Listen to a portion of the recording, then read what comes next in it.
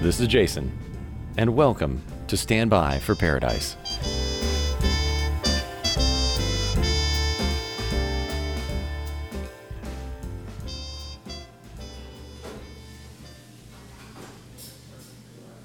Traveling and working from the road, the sights always change, but the work is always the same. The little ritual starts as I find myself in front of a small square, or a circle, or the blob of space left over between elbows and bags. This is now my table, or my little part of one. Citizenship in this kingdom for one came easy. All I did was walk up to it and place one object down in that free space. A water bottle planted like an outpost on an abandoned but inviting coastline. First, I get the coffee. Always coffee, unless it is evening, in which case I put down a beer glass, its glistening condensation leaving a history of little rings every time I lift it for a sip. If I am in a cafe, I put down the tiny plate with a pastry on it. It may be a stoic white circle or a whimsical swash of porcelain, the dished front half of a wave frozen in time and painted abstractly, and just the size for a croissant or a pain au chocolat. I check my phone and put it face down next to the coffee. Then I open my bag. Out comes the laptop, and I open it while I wrestle with headphone cords. They will have balled themselves like a Christmas ornament, even though I put them in the bag in a tiny loop, wound to just the size of 4 fingers held together. Inevitably, I need to get up to find a power outlet. I hunt up and down, ducking to look under chairs and behind tables like a blue heron in the shallows. Careful steps and then a bow, more careful steps until I find my prey, an open power outlet. Hopefully, I have brought the right plug adapter. How could humans have come up with this many different ways to arrange 2 or 3 little pins? I string back the wiggling cord, the power brick in the middle holding it down like an overly ambitious, half-digested meal in its little snake belly. My laptop wakes like a teenager on a Saturday, a disheveled mess of the remnants of its last state of consciousness. Nothing had been put away. It had dropped into sleep the second I slapped the screen shut, passing out like a kid dropping into a half-made bed, still wearing the day's clothes, shoes and all. I give my computer a minute to find its place in the world, to reach out and ask sleepily, where am I, of the countless available but unfriendly Wi-Fi networks. It tries each one while I take a bite of pastry, wiggling every digital door handle until one pops open. At last, the cafe Wi-Fi, portal to the entire world.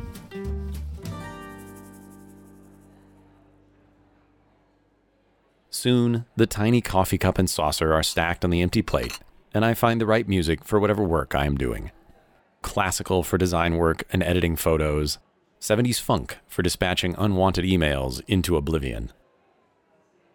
This is the ritual of nesting down in a place I have never been and making it home. It could be my first day in town, or even on the continent. I might not even have known how to order, or where to pay, or whether I needed to ask to sit down a few minutes ago. Open my bag, though, pull out a few friendly and familiar items, and I am at home here as much as anywhere I have ever been. Halfway through the coffee, I look up over the top of my screen and sigh. The subliminal nervousness of being out of place, that anthropologically determined hesitancy of being away from my tribe, has fallen away. Back where I come from, making a home is something you only do occasionally, intermittently even, and with great suffering. You move boxes upon boxes, pay friends with pizza and lukewarm beer to lift your heaviest possessions awkwardly upstairs. You sleep that first night with uncurtained windows and eat takeout again because you couldn't possibly sort through one more box to find bowls or plates at this hour of the night. In the Western world, this is how we make our homes, hoping each time that the very next time we do this will certainly be the last. Or at least the last until we build the home, the one that we will never really leave. But this dream has a hole in it, for we will always leave at last.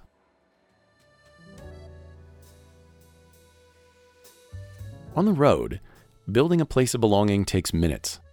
Drop a bag by a hotel room door and hear it close solidly on the whole world, and the work is done.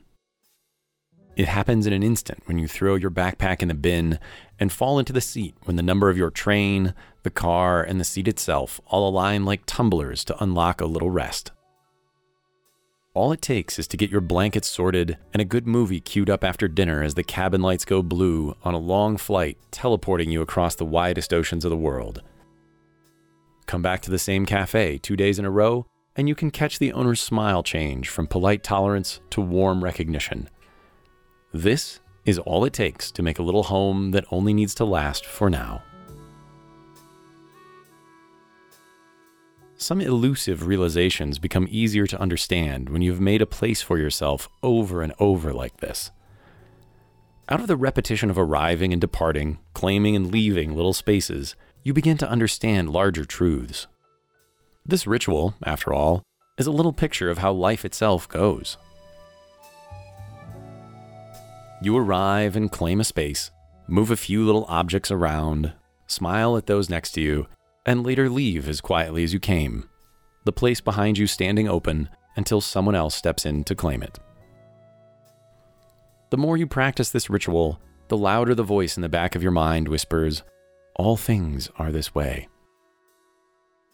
At first, this voice is alarming with its insistence on the brevity of life. One day, though, when you are ready to hear it, the voice says something else. Leaving here is the beginning of the next adventure. You cannot hold a cafe table forever. Eventually, needs press in on you, whether they are biological or social. The effects of the coffee or the disgruntled glances of new patrons without a place to sit eventually drive you on. You cannot hold a life forever either. The flow moves on, and you cannot resist it. But why would you? Wait to drink the coffee, and it will be cold. The croissant is always reduced to a few estranged flakes of shattered buttery crust. But little pleasures, no matter how captivating, should not last forever, or they will keep us from the larger joys. Out on the road, you start to wonder if this life is just such a tiny pleasure in a wider, joyous exploration.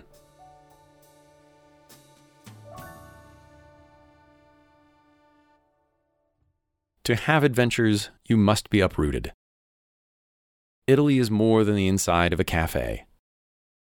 All of Tokyo cannot be seen from a solitary stool in the tiny stall of a basement ramen restaurant. The shutters at your sides and bamboo screens separating you from the unseen kitchen staff, who are visible only at the waist when they roll up the screen, pass you a steaming bowl of broth, and bow before vanishing again. Carry home lightly. Allow for this uprooting, and the world is always open for you to explore. Eventually, my coffee is gone. I run out of emails to answer, or the Excel spreadsheet gets too big, or the PDF has finally been proofread enough that whatever mistakes it still hides won't possibly be found until someone else prints it. If I time it right, this pause in the work happens just at the moment I have had enough belonging, enough rootedness for the weariness of constant adventure and strangeness to wear off. The bewildering traffic or confusing trains or the raucous market that seemed overwhelming an hour ago now looks inviting again. Down goes the screen of my laptop, sending my computer back to bed in its clothes again. No dinner, no goodnight ritual.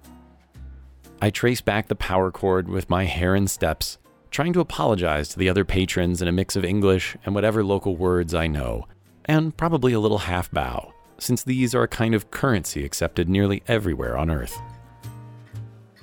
One by one, all my little possessions go back in their cases, or just pile into the bag on top of each other like sleepy animals in a cozy den.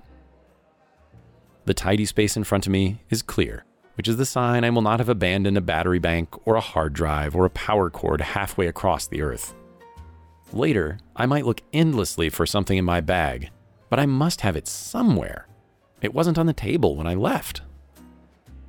As I stand to go, I look around the cafe to see whether I should leave my dishes here or put them in a black bin by the door.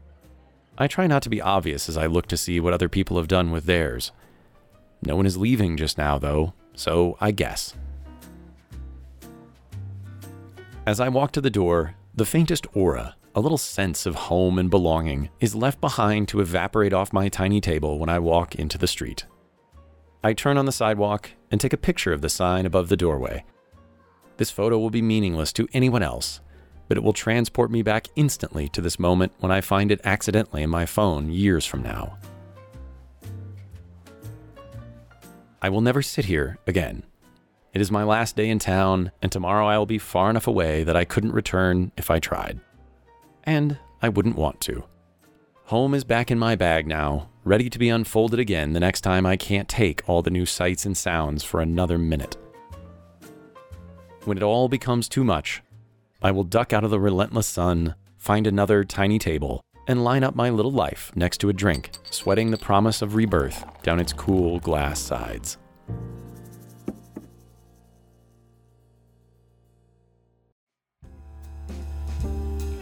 This is Stand By for Paradise, a little podcast written, produced, and recorded by me, Jason Fleming. Find out more at standbyforparadise.com. Thanks for listening, and I'll see you on the next episode.